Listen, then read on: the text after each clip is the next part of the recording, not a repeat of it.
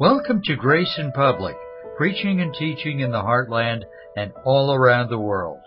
Well, we have a wonderful program for you this week, and I really urge you to take a couple of deep breaths and listen to this clip. I really believe that you'll benefit from it. I want you to do what the Word of God says with me, because it's so unique. Sweet words are like honeycomb, sweet to the mind and healing to the body. Think of that. And when you begin to consider that we are guests in Satan's world system, and you begin to realize how much God loves His people. I was told a story this week of a child who was born partially crippled, but he was trained through physical therapy to walk some. And as his mom and dad took him to physical therapy, and they finally were going to let him walk alone, he fell. And he said, "Daddy, help me, help me."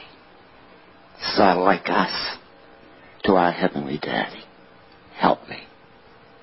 Then I was told in a letter of a young child that was abused, tremendously abused, and finally a couple adopted the child. And this is a true story, and the child would not eat from the table very much food. She'd take a spoonful and then stop, and they would say, "Why aren't you eating? Honey, why aren't you eating?" And she said, "Because I'm not supposed to. You'll scold me." See, the first home lost the child because of abuse. And they spent so much on drugs and liquor, if the child would eat at the table, the child got scolded. So many people think God is going to scold them, and He isn't going to scold them. I want you to think with me that Psalm 35, and you know the balance in this, you all know our balance. The Lord takes great pleasure in the prosperity of His servant. That's Psalm 35:27. Now, this message isn't just in any way a prosperity message. It's just telling you that He takes great pleasure in the prosperity of His servant. The Word of God says in Job 36 and verse 11, if we obey and serve Him, please think of this with me, we will spend our days in prosperity and our years in pleasure, godly pleasure. In Psalm 16:11, that pleasure is at His right hand. It means it's in the finished work approval of the Father in Jesus Christ. As we begin to realize the tremendous needs today, and as you see what sickness does, and we will not go into the different diseases, how sickness eats away, brings sorrow, heartache, and pain. And while we understand the angelic conflict, in Job said in chapter 1 that godly people, as well as everybody, receive good and evil. Keep that in mind. But I want you to see the heart of Almighty God. And I guess if I could get you to see God's heart and have you be reinforced with the Holy Spirit about God's heart toward you, I wouldn't have to speak long. And even as I speak, in the pleasure of God, some of you can be healed. Some have cancer, tumors, and other afflictions, kidneys and liver and heart conditions. And as 3 John 2 is a very beautiful and precious verse. I wish above everything else. Do you hear that? The Holy Spirit saying through John, I wish above everything else that you would prosper and be in good health as your soul prospers. The first thing that needs to prosper is the soul. And as you understand Psalm 41:4, it says this, heal me, or heal my soul, for I have sinned against thee. And God answered that prayer. The soul needs healing. We have today so many plagues. In Mark 3:10, many were healed as they pressed against him and had many plagues. Plagues in the New Testament, it's a very diverse synonyms for that. Plagues. Plagues from genetical curses. Plagues from thinking wrong premises.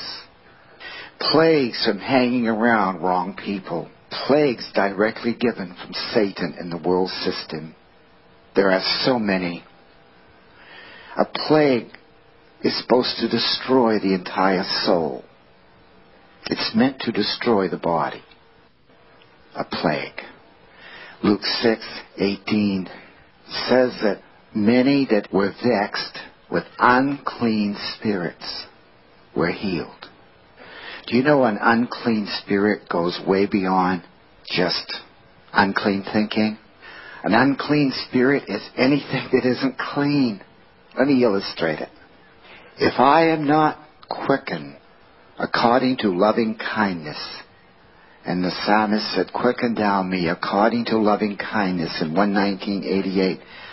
If I am not living in loving kindness, I have a plague. I have an unclean spirit. I cleave to the dust. Quicken thou me according to your word in Psalm 119:25. Here's another verse. It is so natural to cleave to the dust.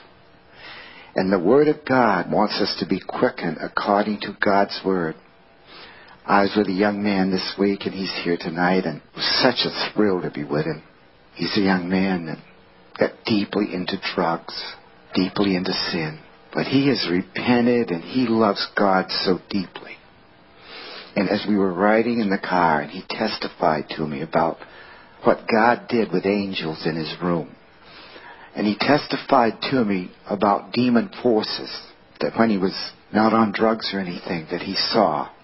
And how God beautifully delivered him and comforted him through the Word of God. He was so tender. And he's been through so much. But he is so precious and healed. And he comes to all the services when he isn't working. But he was healed of plagues. He was healed of unclean spirits. Let's, first of all, get our souls healed. The soul with the conscience and self-consciousness, with the mind and emotions and volition. The soul with the old sin nature. The greatest thing that can happen to us is to have our soul healed and filled with God. Proverbs 18:14 says, the human spirit sustains thee. But in the original, it says, but a wounded soul, who can bear it? So many have been wounded and hurt, and the wounds are very deep.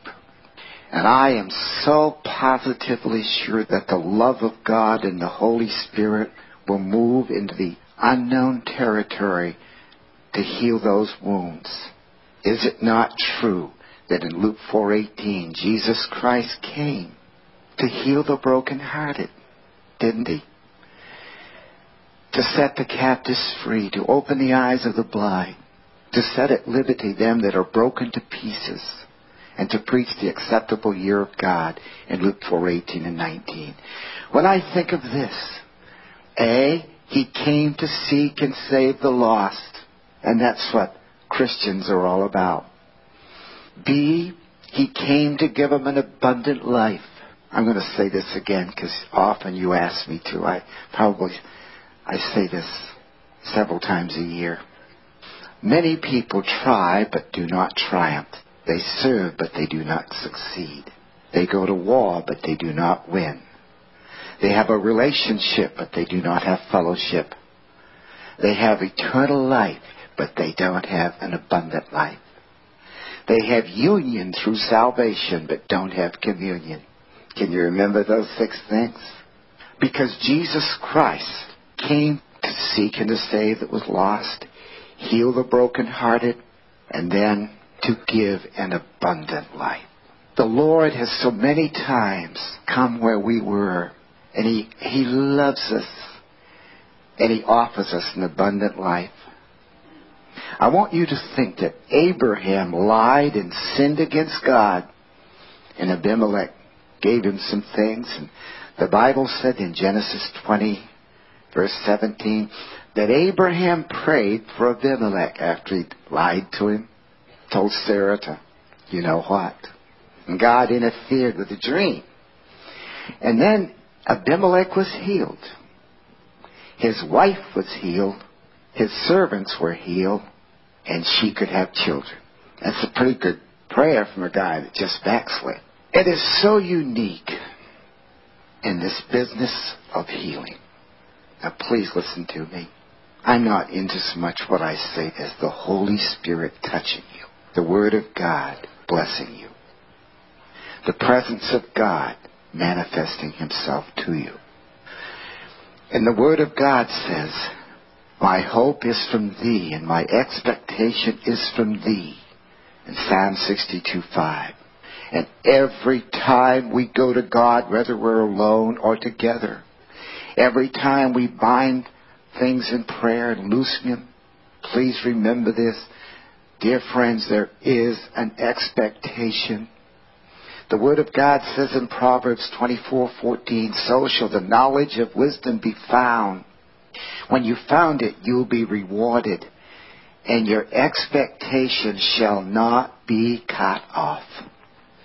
Knowledge of wisdom. In other words, God says something through knowledge, and you apply it. That's the knowledge of wisdom. And then you get a reward. See? And your expectation shall not be cut off. Our precious Lord, in Numbers 21, when they were murmuring and backslidden, and the serpents went out to bite them, and God told Moses, put a brazen serpent on a pole, and they that are bitten shall look at it, and they will be healed, in verse 8. Now, it seems very unusual to be able just to look at something and have your body heal. And I want your soul to look at Jesus Christ, who became your sin bearer, who became somebody that saves forever, one that delivers, one that heals the mind, the emotions, the soul, the body, one that heals and gives providential reversals in your work and business, in your family. We have an amazing hope in Him. And that hope shall not be cut off. Now they could have looked at their bites and they would have died. They could have talked about the pain and they would have died. They could have confessed the terribleness of seeing others sick and they would have died. But when they looked unto Jesus Christ, they were healed. What I want you to notice, because it's so meaningful, when the Word of God says, seeing we are encompassed about with so great a cloud of witnesses, let us lay aside the weight and the sin that does so easily beset us. Staring, gazing, looking unto Jesus, the author and finisher of your faith, who for the joy that was set before Him endured the cross, despised the shame, and is set down at the right hand of God. Consider Him when sinners come against you. And don't faint. There's something about the Lord Jesus Christ. When you're filled with the Spirit and you say His name, when you hear a worship song, when you worship God in music, when you go to God and talk to Him as a child, and you may have to say, as that child fell, help me, Daddy. Or the child that was abused didn't want to eat the food because they'd been beaten for simply eating food. We have the privilege to really see that God's heart in Proverbs 3:8 is to heal the nervous system. And in the original, that's exactly what it says. God's Word will heal the nervous system. It goes to work on the bone marrow in Proverbs 4:20 and 22, that the red and white blood cells, and the Word of God goes to work in the bone marrow. See, the Word of God, when David had sinned against God, and he said his bones were dry and old and there was no moisture in them, God renewed his spirit in Psalm 51. And his bones were gloriously healed from aching. He couldn't sleep day and night. I believe that the reason many people are not healed, and I don't mean that you have sinned if you're not healed, please understand that. But I believe why many aren't healed, they don't realize the depth of the power of God's love through His Word. And as you begin to think about that, the Word of God is quick and powerful.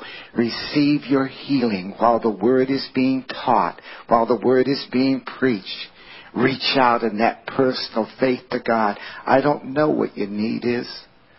It may be wounds. It may be the emotions. It may be your soul. It may be your body. It may be a need to be comforted. But whatever it is, you reach out your faith and believe the Word of God with all your heart. When the Bible teaches, have faith in God, Jesus was so precious and simplistic. When He just said to them about the fig tree to His disciples, He just said, well, you have faith in God. There wasn't anything profound about that, was it? And whosoever shall say unto this mountain, be removed and cast in the sea, and shall not doubt. The things that He saith, whatsoever He saith, and believeth, he shall receive. And then it goes on to say, the things that you desire when you pray, believe that you receive them and you have them. But verse 25 of Mark 11 says this, when you stand praying for healing, if you have aught against anybody, totally forgive them, so your Heavenly Father can forgive you. Forgiveness that doesn't forget blocks healing in a church, blocks healing in a pastor, blocks healing in people. A forgiveness that doesn't forget completely isn't quickened in loving kindness. The psalmist said in 119:107, I am afflicted, quicken down me with thy word. And I want you to see that the living Word of God will deeply touch us. I mean, the Holy Spirit of the living God hasn't changed at all. The same yesterday and today and forever. And as we look unto Jesus Christ, the author and finisher of our faith, let's lean upon Him and trust Him. Remember this, when the high priest brought the substitute, Leviticus 16, the high priest had to lean on the substitute because he too needed his sins forgiven. And then when the first substitute was killed, and then you remember the second substitute we shared with you recently, the second substitute had the name of all of our sins to be taken away by a man. And then the substitute that went away and had our sins upon them. That was God saying to the devil, you can never bring up those sins because of that substitute. I'd let the scapegoat go for one reason, to say any of those sins you can never bring up, and that substitute can never come back to remind you. You see, there is such power in love, power in forgiveness, power in compassion, power in prayer, power in rejoicing, power to those that concentrate properly. Number one, our eyes are on Jesus Christ. Number two, our heart expects God to answer. Number three, we believe Him because of His integrity. Number four, we receive what He's promised. And number five, we enter into His abundant life. And as you think of that with me, let me ask you a question. How much does God love you? How much will He do for His children? You know what you do for your children. anything you possibly could. But Luke 11:11-13, how much more would our Heavenly Father do for His children? We can live in the expectation of everything He is by nature. We can live with our heart looking for promises to be fulfilled. We can live in anticipation and praise because we know the one that's changed our life. We know the one that's made us new creatures. We know the one that's taken us all of these years and given us happiness. And whenever something came in our life, once again He would make us rejoice. And once again through recovery we would come back. This is the one that offers healing for the spirit, soul, and body. This is the one that said, I wish above everything else that you would prosper and be in good health, even as your soul prospers. And as our heart is fixed in Psalm 57:7, it's something to have a heart that's fixed. It means you can't change it. As our mind is set in Colossians 3:2, it means you can't change it. It's on those things above and not on those things below. As I witness in my heart Jesus healing those plagues. Oh, there were so many plagues. Jesus healing the unclean spirits that secretly cause problems way beyond promiscuity. Jesus healing needs, and Jesus healing finances, and Jesus healing relationships, and Jesus healing marriages. And I've seen so many faces that just a few months ago your marriage was in turmoil. And probably somebody's saying, when's I'm going to change? No. But your marriage was in turmoil. And I see you now loving each other, walking together, and enjoying each other's presence because of a deep commitment to your relationship. And never forget what we said. A relationship without commitment never brings in the realization of its presence, the manifestation of its meaning. And remember this, a relationship to the cross, a relationship to God's character, without commitment, we will not receive the benefits daily, which the Word of God says He gives us all kinds of benefits. In fact, He loadeth us with benefits in Psalm 68:19. Thank you for tuning in. If you can, don't forget to send a tax-deductible gift to us. Your generous donation made to our program promotes this broadcast and ones like it going out on the Internet and broadcast on local stations throughout the United States. So please prayerfully consider what you can give. Find out how to give your donation at www.graysonpublic.com. What a beautiful message. And to know the heart of God, to know God's heart towards us, it's amazing. The healing power that's there to understand the love of God. And Genesis 22, starting in verse 6, there's an account there of Abraham with his son Isaac.